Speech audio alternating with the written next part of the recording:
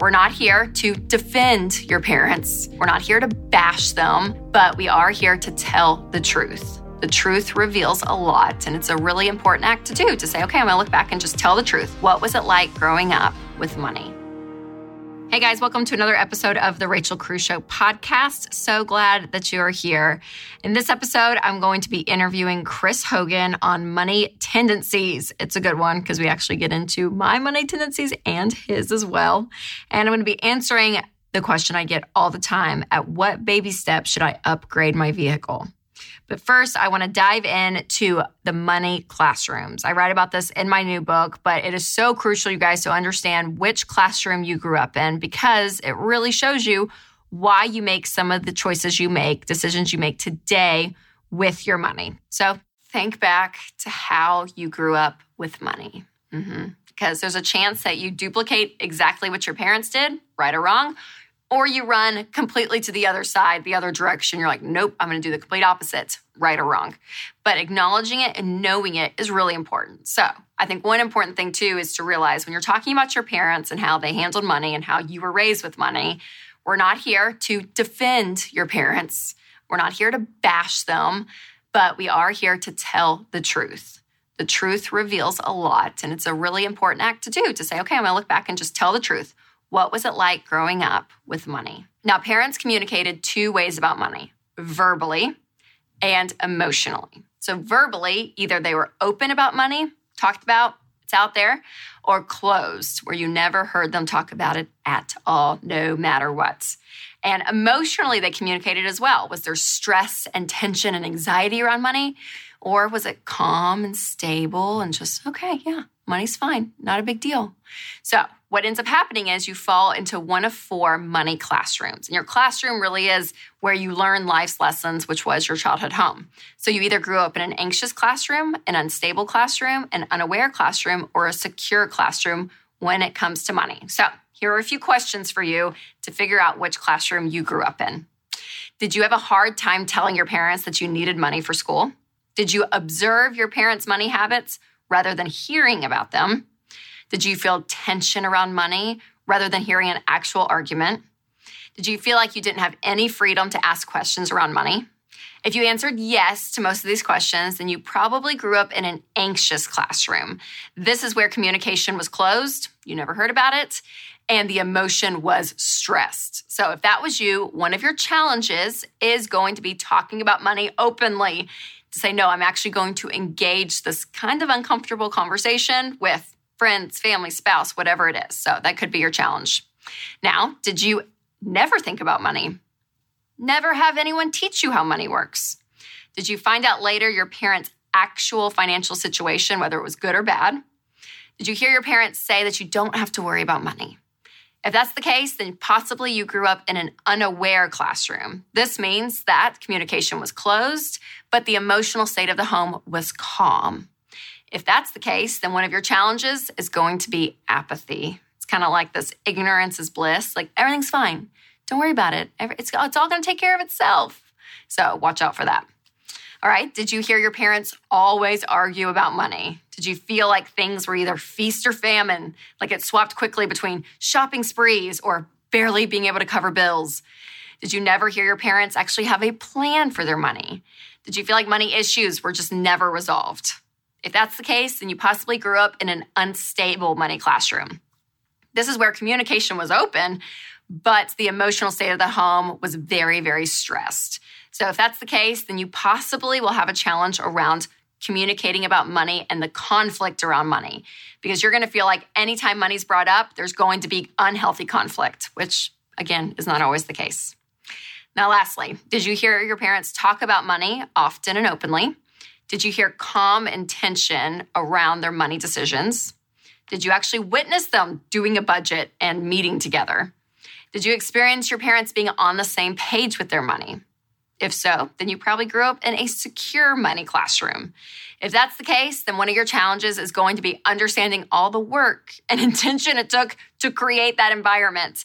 And I encourage anyone, no matter how you grew up, to really try to get your family there, where money is openly talked about, but also the emotion of it is calm. Now, you don't have to have a lot of money in order to do that. You could still be on a tight budget, but you're actually in control of your money. And so that stable classroom is really, really key. As I was writing, I realized as a Ramsey kid, I was like, yeah, I mean, my memories started around 6 years old. So I was like, I mean, I kind of feel like we grew up in a stable classroom. And I mentioned it to my parents and they both looked at each other and laughed because they're like, oh yeah, well, that's because your memories started when you were like 6 years old. Yeah. 6 years and below, we were in the unstable classroom. Lots of fighting, lots of conflict around money, lots of stress. So this is not to shame your past by any means, but it is to acknowledge, say, hey, this shapes who I am. And in order to acknowledge that and see that, tell the truth about that, you can learn and grow from it. And again, I talk about this all in my new book, Know Yourself, Know Your Money. You can go to rachelcruz.com to pre-order a copy, but getting this foundation piece of your money story is so crucial for you to win long-term. All right, one of my favorite packages to ever show up on my door is my Tuft and Needle mattress. I've got a couple now, and seriously, I love this mattress. You guys know exactly how it is. When you're juggling the demands of mom and wife and work and friend and so many other things, good sleep is a must. And I've never slept better. Tuft and Needle is the best rated mattress on Amazon with over 100,000 five-star reviews. So try it out. You can get a mattress starting as low as $3.99. Plus, it ships free. And you can keep it up to 100 nights risk-free. So if I'm wrong, just send it back. Go to tn.com to get started. That's tn.com. I'm so excited. Chris Hogan is here. Thanks for being back. I'm glad to be back with you. It's just like happy, isn't it? It is. Like it is happy. When you come here, you're like, I'm just so glad. I'm at ease. I'm very much at ease. You should be, Hogan. But you put me to work. I do. I was like, you need to come on my show because we got to talk about something. That's right. And you made me take a test. I know. Okay, so my new money quiz is out. And it's fascinating because it really shows you your money tendencies. It asks interesting questions to kind of figure out, okay, who are you? So I'm going to go through your results. Uh-oh. I feel like a teacher grading. You know, I'm just like. Here we go. Okay, so the first category was spender versus saver. Yes. And you are, a moderate spender. Yes. You too? Yes. I may have been extreme one time I took it, didn't I? But moderate to extreme spender. But here's for sure. the deal. It's good to be able to enjoy money. Yes. It's good to be able to enjoy some things. Yes. However, on the other side of it, you've got to save. Yep. Right? You can enjoy, but you need to make sure that you're investing. If you're out of debt and you've got your fully funded emergency fund and you are putting money ahead for the future. That's right. So the saving and spending, again, you're naturally bent to be one or the other. Yep. And I have said the extremes on any of these, not healthy. That's right. You don't want to be an extreme spender or an extreme saver because extreme savers just hoard their money. And they don't enjoy. So you got to be balanced. Yes. Right. So find the balance. Yes. Moderate spender. That's awesome. Okay. Next one is abundance versus scarcity. Mm-hmm. And you are a moderate abundance mindset. Yes. I believe that there's money out there to be made for everyone. And there's enough for everyone. And so if people are willing to work and get out and take the risk and do what's necessary, they can make money. That's right. Yes. That's an abundance mindset right there, people. I lean that way as well. More glass is half full than half empty, that kind of thing. And again, on extremes of scarcity and abundance, not good, right? If you're too abundance, then you just think everything's gonna be fine and I'll just figure it out and it's all gonna be great. And it's like, okay, no, there needs to be a little reality. Mm-hmm. And then scarcity, too extreme scarcity, oh God. And you'll hoard. Yeah. Like you won't do anything. Yes. And so here's the good thing too about the abundance mentality. You're willing to give, right? You're a natural giver. You love to be able to support causes that you believe in. Yes. And that's a good thing. For sure. Yes. And there's some scarcity people in my life. Winston, my husband. Oh, is he scarcity? Leans more scarcity, yep. So more of a natural saver usually. They're more logical in their purchases. They think through. It has to be like, okay. It's got to make sense. It's got to make sense. Yes. Where I'm just like, Amazon app. Sure. That's great. That's great. What a great deal. My mom, scarcity. Yes. She's a little bit more. Yeah, Sharon is slow to move with the money. Sharon, man, we have some good stories. She's Sharon. hilarious.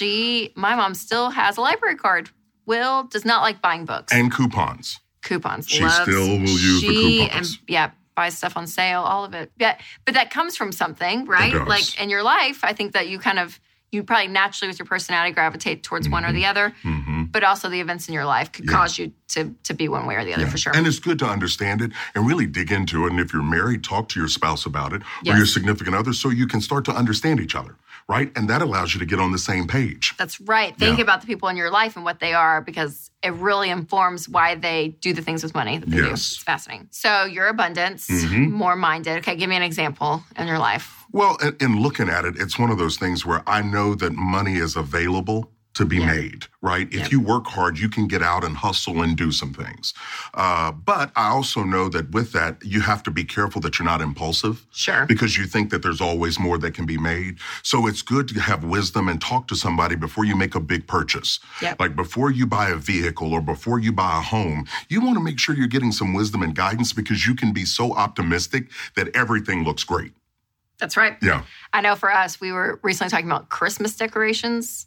Such a small thing, I know. But we need a new Christmas tree. And then I was like, okay, do we need some more ornaments? Ooh, fake or real tree? We're going fake. We did real 2 years in a row. Okay. How do you feel about real Christmas trees?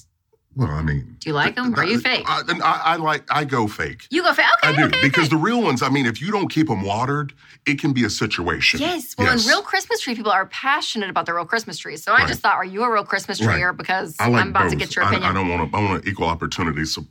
That's right. But yeah, so we're like looking, I'm like, oh, and I would love like some nice garland like on the railing upstairs with Christmas lights. And let's add some garland on the mantle in the living room. Like, Are we gonna do Christmas lights outside? We never really do Christmas lights outside. Winston. We should do Christmas lights outside. Our Christmas conversation, he was like, babe, that is me so much Christmas. And I'm like, I know, but it's all gonna be fine. Like, it's all gonna be fine. We can figure it out. Are you gonna put up this stuff, or is poor Winston doing it all? That's the question. That is the question. What's the answer? I usually help. But usually we tag team. And it's like, I take care of kids, you do a chore, or I do a chore, you take care of kids. Okay, it's a trade-off. It's a trade-off. That's but good. I'll say, I'm like, Christmas, we'll get more here. That'd be fun. Yeah, it's all abundance. It's all good. And he's thinking through every garlands he has to measure and how much per yard something is. It's a lot of work for Winston. It's a lot of work. Pray for Winston, people. Pray for Winston. Okay, next category, status versus safety. And what I mean by this, so some people are confused. What is your motivation to win with money? For some people, it is strictly just to feel safe. That I feel good, everything's in order, I'm good, I don't need everything, but like I just want to feel good. Like that's your primary motivation. Other people's motivation is, no, I want to win with money so I can do fun things and buy fun stuff and that kind of thing. So, so status seems negative in this. I don't mean it to be negative. So it's either or, kind of your reasons, your motivation for winning with money. So yours Where did I rank? Is a strong safety-focused mindset. Yes. So you're worth the safety. Right. So I want to make sure that there's money there in the emergency fund to take care of things that are going to come up. And you're right, that stuff does come from it because long before I was a part of the team, you'd find yourself running out of money before the end of the month. And that stress that it brings. That's right, absolutely. That frustration and irritation. So yes, it is important to have that there. And I think throughout all of this COVID stuff that we've been dealing with, people have learned that having that emergency fund is absolutely essential. Yep, absolutely. Yes. Yep. Okay, so I actually lean more status. Surprise. I know. Surprise. No, because I'm like, no, I want to budget so that we can do stuff. Yes. Like, I want to budget so we can go on a great, like I will do the things, I will sacrifice. I will put money in the retirement fund. I'll make sure our emergency fund isn't touched. I will do things. But so that I can do other things. What's one of your key statements? A budget gives you permission to spend. Yes. That is a very status type sentence. Yeah, it is, but it does give you permission. It does, and what that does is allow you to be able to enjoy, but to also be able to give. That's right. So it's good to understand this, right, and look at it. And the quiz was actually very insightful. Thank you. And Hogan. it was dead on. And looking at it, but it is good to know yourself. But more importantly, like we talked about, you want to know your spouse or your significant other so you can come up with that game plan for what you want to do. Yes, and you can, again, have that empathy. And I think, too, both extremes, remember we talked about this, are negative. So the extreme on status is kind of obvious, right? You just You get into this mindset of, I'm just going to buy. Everything's going to feel better if I just buy. Right. If I have this or that or that, everything's great. And no, that's not the case. Right. Stuff does not equal happiness. Because they're always going to come out with new stuff. Cars that can park themselves, start themselves. Have you seen the ones that will back up for you if you're in a tight spot? Tesla? Really, people? Yeah, get in the car. It's my dream car. Really? A Tesla? Does Winston know? Oh, yeah. And he's kind of like geeky in that kind of Are you wearing him too. down? Are you wearing him down? But we just got the new minivan. I mean, it's just too much. We can't You do went minivan. You don't know this? No. Chris Hogan. Well, you do have an abundance of children. It has changed my life. It's pretty unbelievable. I digress. Yes. Okay, what were we talking about? We're talking about, status. Yes, and buying stuff. See, I love to buy stuff. I love minivans. Yes. I like a good Tesla. But here's the thing. If you've got a plan for your money. Thank you. I know, yes. If you have a plan. But we're talking extremes here. Yeah. If you're extreme status, then it's that's not unhealthy. healthy. That's right. But if you're an extreme saver, then you won't ever enjoy. Extreme safety, people. Safety, not good either. No, it's not. Because then what you're going to do is you're going to feel this tension inside of you, right? And at some point, when you go big, you're going to go real big. Yes. And you could really set yourself back financially. Yep, for sure. Right. Well, and I find that a lot of people will have an ultimate security and money in the safety realm that money will never offer. Yeah. It's like you almost get to this point that like you can never have enough money to feel safe if that's the only place your safety and security are in. Like it's not the end all be all. It really isn't. We need to be wise and be smart, all of it. Yes. But again, those extremes, not healthy. Okay, so you're more safety. Okay, so I told you about my status, my minivan. And my Tesla, all the dreams I have of what I can do because I'm budgeting. But for real, what for safety for you? Like, where do you feel that come out? Well, you can imagine, Rachel, I'm a little excited and exuberant about retirement. Yes. Right. And so I tend to go that route and looking at the 401k and looking at investments. Yeah. And if I tweak this, then I could do that. And so I can catch myself in that mode. And then I'm not doing things that I enjoy because my mindset. So it's really good to have people you talk to get you to kind of come out of that. That's so good. I try to plan for the experiences and set aside things to do each quarter. Which allow me to be able to make sure I'm saving for the future, of course. But at the same time, I want to be in the moment, right? Yeah. I don't have to live for the day, but I can be in the day. That's so good. Yeah. So great. Okay. So you have 3 tips for us. Yes. As we end this of knowing who you are that really do help. Yeah. So first is I want you to grow your knowledge. And that means read books, get connected to this financial stuff, really start to learn all the terms and what it means and gain comfort in that. The second one is believe you can get better. And all you have to do is start right where you are. So grow your knowledge, believe that you can. And then finally, I want you to dream in high definition. I do want you to have goals for the future that you're striving for because that's your why. That's what will get you out of bed and will keep you focused. I love it. 3 things you can do. You can do those now. Do it today? Yes. It's amazing. All right. Where can everyone find you? ChrisHogan360.com. That's ChrisHogan360.com. Love it. Chris, thanks for being here. Thank you. Always for fun. Me, Make sure to check out all the stuff he's doing with retirement, Everyday Millionaires, all of it. Books, podcasts. It's so great. So thanks for being here. Thank you. And for all you guys, make sure to check out the money quiz. You can do that at rachelcruz.com and figure out who you are. Safety status, spender, saver. It's just a matter of minutes. It really is quick and easy. It's fascinating. But it's insightful. And then send it on to like your best friend Share or your it. spouse. Yes. And see what they are. So good. We're knowing ourselves, people. Know ourselves, know our money. Thanks again, Hogan. Thank you, Rachel. Being a parent is hard today, especially when screens are everywhere. And you want to feel good about what your kids are watching without worry. That's why my family loves Minnow. It's a new streaming service created just for kids. With over 2,000 hand-picked episodes that's rooted in a Christian perspective, Minnow helps your child learn about Jesus, the Bible, and all the amazing things that God has created. So feel more comfortable about your media choices that you're making and start watching Minnow today. Download the Minnow app or visit gominnow.com. That's GOMINNO.com to get your free trial. One of my favorite parts of my job is hearing from you guys. So today I'm going to answer some of your questions. This first one comes from Christina, and she asks, any advice you can offer about discussing finances and debt when you're dating? Oh, the dating stage is so exciting. Okay, one thing you need to know is that money fights and money problems is one of the leading causes of divorce in America. I don't say that to scare you. I say that, though, as a warning sign to know, okay, if this is one thing that causes so many issues in marriages, let's put that up at the top, that if this relationship is going towards marriage, towards long-term being together, to say, okay, this is an issue that we really need to get on the same page. Because if you don't get on the same page, then again, statistically speaking, it's going to cause tension. So a couple of things. You don't want to be that crazy person that, you go out on a first date and you're like, how much is in your 401k and how much did you pay on taxes last year? You're not going to do that, okay? We're going to be normal. But when you get to the point that you're like, oh no, this actually is probably going to have a future, then you need to start having all important conversations, including money. So you guys need to talk about the things that have issues in marriage, but money is one of those. So the more clarity you can have on your value system and what you long for with your money, the better off you're going to be. And then the more information you guys can share. And maybe you want to wait till you're engaged if you want to do that. But I would say if you're in the dating processes and it's getting serious, why would you not just say, hey, here's my financial situation. There's nothing to hide. And again, this is if you're getting married. You're not going to do this to anyone. But if I'm progressing in a relationship and I know I'm going to be with this person for the long haul, be open and honest. Because the worst that can happen is that they look at you and they're like, oh, I don't know. Well, then you're not going to want to be with them in the first place. So setting that foundation of open and honest conversation is really important. So things like, how much debt do you have? How much do you make? What all do you have in investments? What's in your checking account? Know what is going on. The more communication, the better. All right, the next question comes from Brian, and he actually sent in a video asking his question to our email. Hi, Rachel. At what point in the baby steps should I upgrade my vehicle? See, I do home health care for a living, and my vehicle is my office.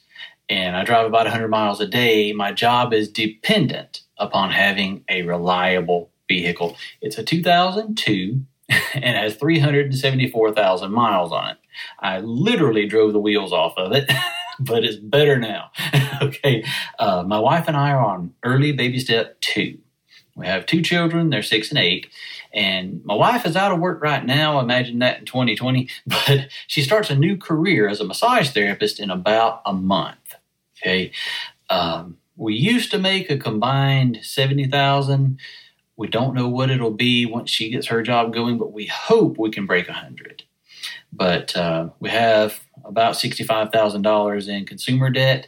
The house is about $145,000, and it is on a 30-year, but we're looking at correcting that. But at what point in the baby steps should I make that upgrade? All right, Brian, that's a great question. So a couple of key points. Your vehicle is your means of transportation for your job. And a lot of people, their vehicle is really important to get to their job, even though it may not be their primary way of how they make money. But that's why we always say within your 4 walls, food, shelter, utilities, transportation, it's a big one that you must have. And the fact that your truck, has over 300,000 miles, I think you said, and it's slowing down. What I would say is do the repairs you need to do as much as possible. Tape everything, duct tape, I don't care. Keep it running as much as you can through baby step 2.